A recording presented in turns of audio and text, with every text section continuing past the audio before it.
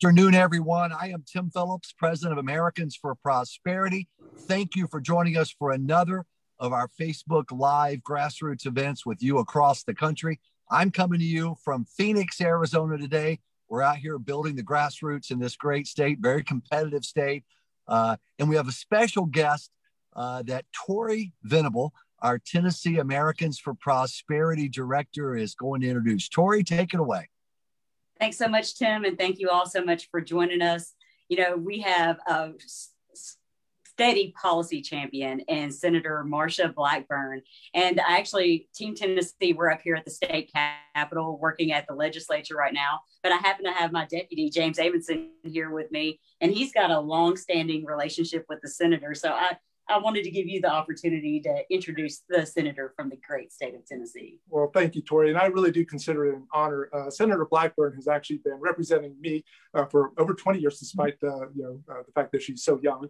But ever since she was in the state legislature as my state senator, fighting the tough fight when we had a very popular Republican governor proposing a state income tax, she stood front and center and defended the best interests of Tennessee taxpayers way back when.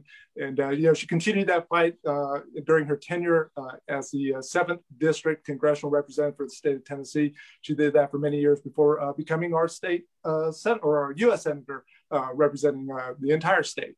So it is a privilege for me to introduce Senator Marsha Blackburn. And Senator, I want to start off the questions by, reiterating the fact that you are no stranger to a tough fight. And you definitely fought well for every American when you opposed the $1.9 trillion coronavirus relief package that the Congress just passed. What does that really mean for us right now? When you look at this package that they passed, what you know is about 9% of that package went to actually something that was COVID related. 91% went into the Democrat wish list. This is something that they're going to use to expand their grip on your freedoms and basically taking those freedoms away. When you have money in there for arts, for humanities, for transportation, and then there is money in there for $350 billion that is going to go for the Biden blue state bailout.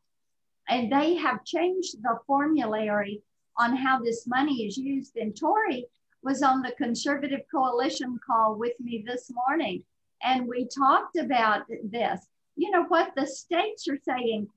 Look, all this money is going to go to New York, it's going to California and Illinois, and then to the blue cities like San Francisco and Chicago and New York City, because they changed the formulary. Not to population, but they changed it to your unemployment rate. The higher that unemployment rate is, the more money you're going to get. What does that do? It rewards these mayors and governors that have kept their states in lockdown, that have not been trying to help their people get back to freedom and prosperity. So that is in this bill. You've also got the largest expansion of Obamacare ever. And today, it was 11 years ago today that Obamacare actually went into work. And they started launching everything around Obamacare. Also, here's a real kicker that should get everybody upset.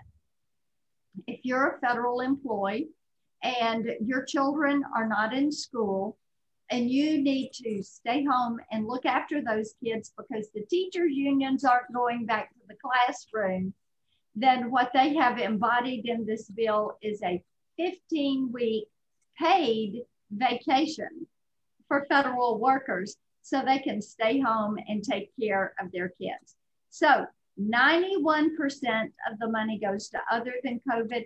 9% actually goes to dealing with COVID, getting shots in arms, getting vaccine manufactured out to the states. Yeah, and I tell you, I was really impressed by and proud that every Republican in the United States Senate voted no on that boondoggle. Good for the caucus. Good for them. You know, it's a widely varied caucus from across this country. And Senator Blackburn, I was really impressed. And I think a lot of Americans, a lot of conservatives were like, good for them. And in the House, it was the same way. I saw Kevin McCarthy and I said, good for the House Republicans and Senate. The bad news is already Biden is now saying, well, we have a follow-up. It's going to be, let's call it an infrastructure bill that'll really have a bunch of the Green New Deal ideology crammed into it, trillions more in spending. And this time we understand, Senator, that they're going to have tax increases in this next package. Do you have some intel, a sense of what they're talking about and what the time frame is for this next assault on America's economy and freedoms? Yeah, they're looking at doing this around the end of May. And you're right, it is an assault on our freedoms. What we're hearing about that they are wanting to do is calling it an infrastructure bill. And if you believe the Green New Deal, free junior college education, universal pre-K, money going to schools, then what you've got is a bill that is going to be infrastructure, a new definition.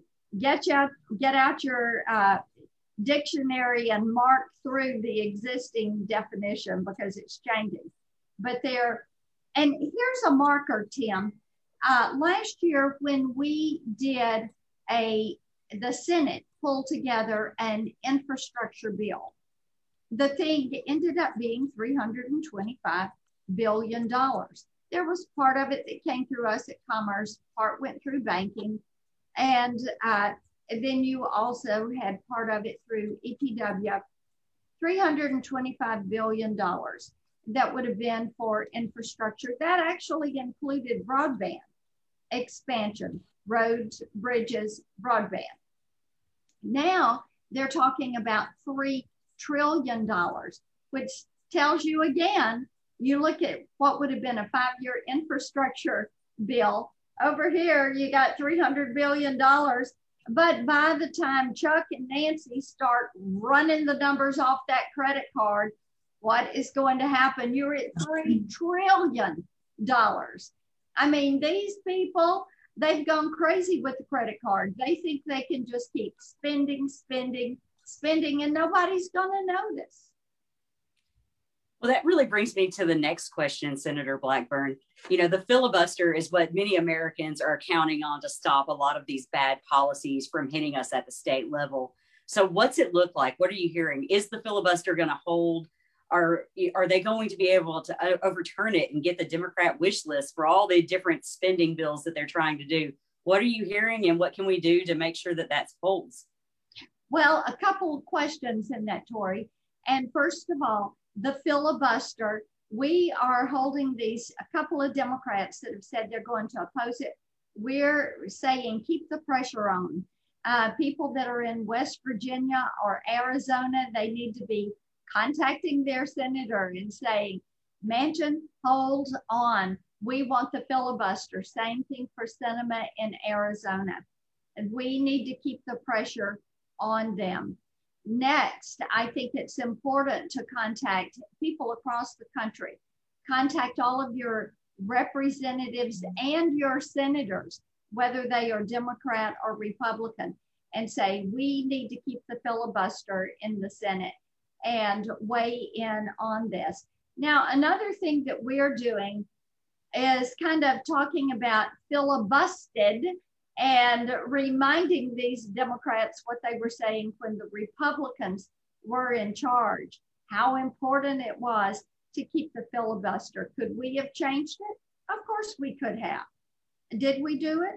No, we did not, because it's important that we have that time of debate in the Senate. So you're going to see a little bit more activity come up around this as we remind people. And I would encourage all of those that are working with AFP to further our conservative principles send what we are doing to your friends and neighbors. You can follow us at blackburn.senate.gov. You can follow us online at Marsha Blackburn. And I think it is really important to send people good information so that they are seeing exactly what is happening. Yeah. And by the way, folks watching, if you click on the I Volunteer link right there in the link of this Facebook Live, you can make your voice heard, as Senator Blackburn was just saying. It only takes about 45 to 50 seconds. You log in an email address and a zip code. That's literally all there is, and your name. And it lets you make your voice heard to your 2 United States senators. And you may be thinking, hey, I'm in Tennessee. I've got 2 great senators who are doing the right thing. They don't need to hear from me. They actually do. Yeah. It's good for them to hear from folks that, hey, Senator, thank you for fighting the good fight. We got your back. Or you may be thinking that, well, my 2 senators, they're liberal. They're not going to go with us on this.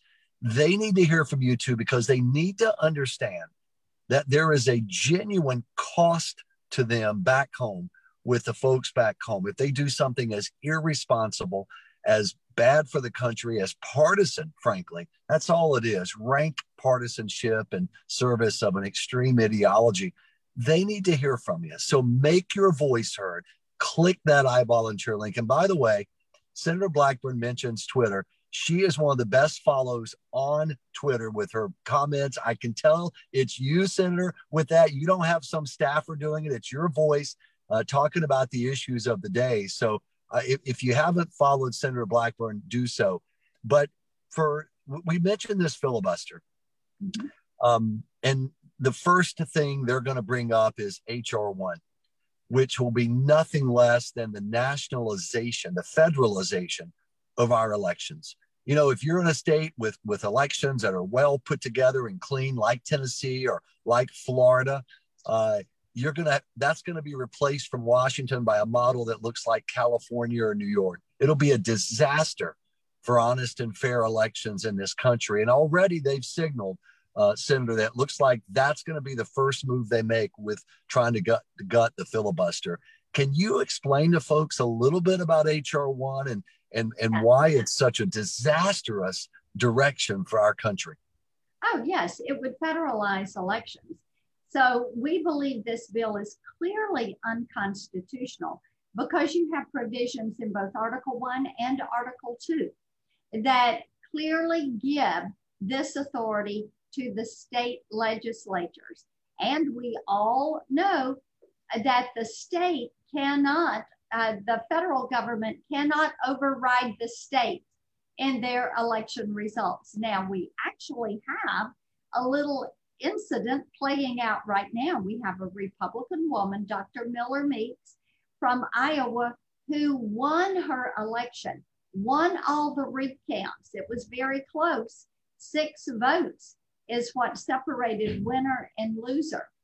And the Iowa courts have signed off on this. Well, what do the Democrats want to do?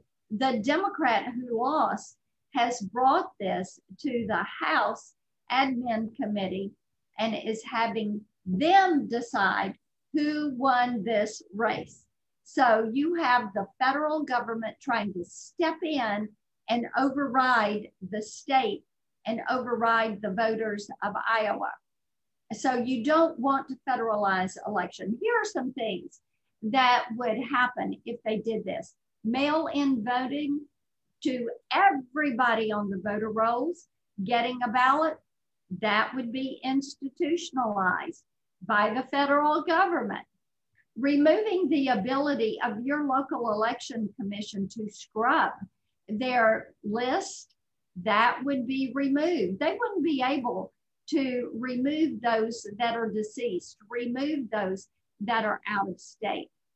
You also would see a weaponizing of the Federal Election Commission. This has been a bipartisan commission, evenly divided. What are they going to do? They're going to put more Democrats than Republicans on that election commission. You would also see money going into campaigns. So taxpayers would be put in the position of being forced to fund campaigns that they don't agree with. Because if you raise $1, then you could get the federal government to give you $6 for your campaign. Imagine that. Also, for advocacy groups, you would have to disclose every dollar that you're raising and who that money is coming from for your advocacy campaigns. So these are all drastic changes that they're doing. Basically, your local election commission and your state election commission, they would take the authority away from them, send it to DC. And right now, our state legislatures are getting ready to do redistricting. Guess what would happen there? They would say, no, state legislatures, you can't do that. We're going to take that authority away from you. And that authority is going to go to, guess where? Washington, DC. So what this does is basically strip the state of their ability to run and manage or set time and place of their elections. Well, that's sounds like probably one of the worst pieces of legislation I think that we've heard of in quite some time. Yeah. We're hopeful that it will be stopped in the Senate. Another question for you, Senator. I know we've got just a little bit of time left. I know we're launching another healthcare campaign talking about the personal option and pushing back against this federalization or socialization of medicine. Would you care to talk about that? And do you think that any of the things, whether it's HSAs or any of the other items in there, that we could pass on a bipartisan basis? Well, what they are trying to do is to take away your right to have access to the healthcare coverage, health insurance you want, as well as trying to make certain that everybody gets put into a government-run system. That's their goal. That was their goal with Obamacare, and they saw Obamacare as a good, solid first step. But this crew that is running things now with the Biden administration, they are determined that they are going to have one-size-fits-all health care and take away your ability to have a relationship with your doctor. So you will see this push come along to do away with expanding health savings accounts, giving you the option to have whatever kind of health insurance you want to have. My work that I've done on a cross-state line purchasing of health insurance that President Trump supported, and we had the executive order that allowed people to sell across state lines. They would do away with every bit of that progress that is made toward personalized medicine and individual choice in healthcare. Yeah. Senator Blackburn, we touched on this for just a moment, but I want to go back to it if we could. I mentioned how we're urging folks to reach out and contact their two United States senators and also their House member. I know I worked on the Hill many years ago, and I know back then every member knew on a daily basis how many of their constituents were reaching out to them on individual issues and were they for it or against it. Can you give folks who are watching a sense of what it means when there is an avalanche of grassroots, genuine passion on an issue from back home, the impact it has on your colleagues, both Republicans and Democrats? Could you give, because sometimes I wonder if folks think it matters. Does it make a difference? Give folks a sense of that, if you would. Yes, it does make a difference. When you see those phones lighting up and people are calling about an issue, it does make a difference. Right now, we're hearing from a lot of people about HR 1 and their concerns over the Democrats' election bill and losing their rights to run their elections in their local communities. We're also hearing a lot about the Equality Act. People are calling in on that because they do not want biological males competing with females in sports or men being able to get into and being housed in a female prison. or a female domestic abuse shelter. They're also very concerned, Tim, about taxes and what we're going to see in the next piece of legislation that is going to be an increase on a gas tax or an increase on the small business tax or cap gains tax or escalation of personal rates in tax legislation. Yeah. Tori, why don't you ask the last question and we'll let the senator go after that. Go right ahead. Well, I know that we're very much pushing up on time, Senator, so I'll just leave the floor open for you. What is the one thing, the parting gift for our grassroots folks that are joining us today? What's the one thing that you would tell them to do to really make a difference in what happens at the federal level? One of the things that they need to be doing is getting good information from us, education that we are doing. Forward that to your friends and neighbors, because they may not know. You know, when we talk about voter fraud, they probably, if they've been watching CNN, they don't realize how acute the problems were in states like Georgia and Arizona, Wisconsin, Nevada. And so we need them to send us information that we are putting out online, that we're putting on Facebook, or our weekly newsletter at blackburn.senate.gov, or things that we're putting on Twitter. So share that information. Let people know what is actually going on. We've had a lot of activity on our website this week because I went to the southern border. I went to Arizona last weekend and saw firsthand what is happening there. So, you know, let's be sure we send that to people. If they're watching mainstream media, they're not getting it.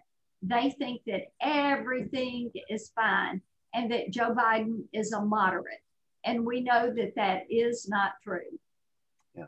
Ladies and gentlemen, thank you for joining us. Senator Marsha Blackburn, one of our favorite senators. Thank you for the vim and vigor and the fight that you display daily in the Senate, very much so. And ladies and gentlemen, it's a big moment for the country. There are inflection points in a nation's history that are just bigger than others. And we're at one right now. Get involved. You know, in a few years, when we push through these challenges and we're more free and more prosperous than ever, make sure that you can look back and say, I did everything I could do to protect freedom and prosperity in this great country of ours. Thank you for what you do with Americans for Prosperity. For Tori Venable, for James in Tennessee, I'm Tim Phillips. Thank you guys very much. Thanks.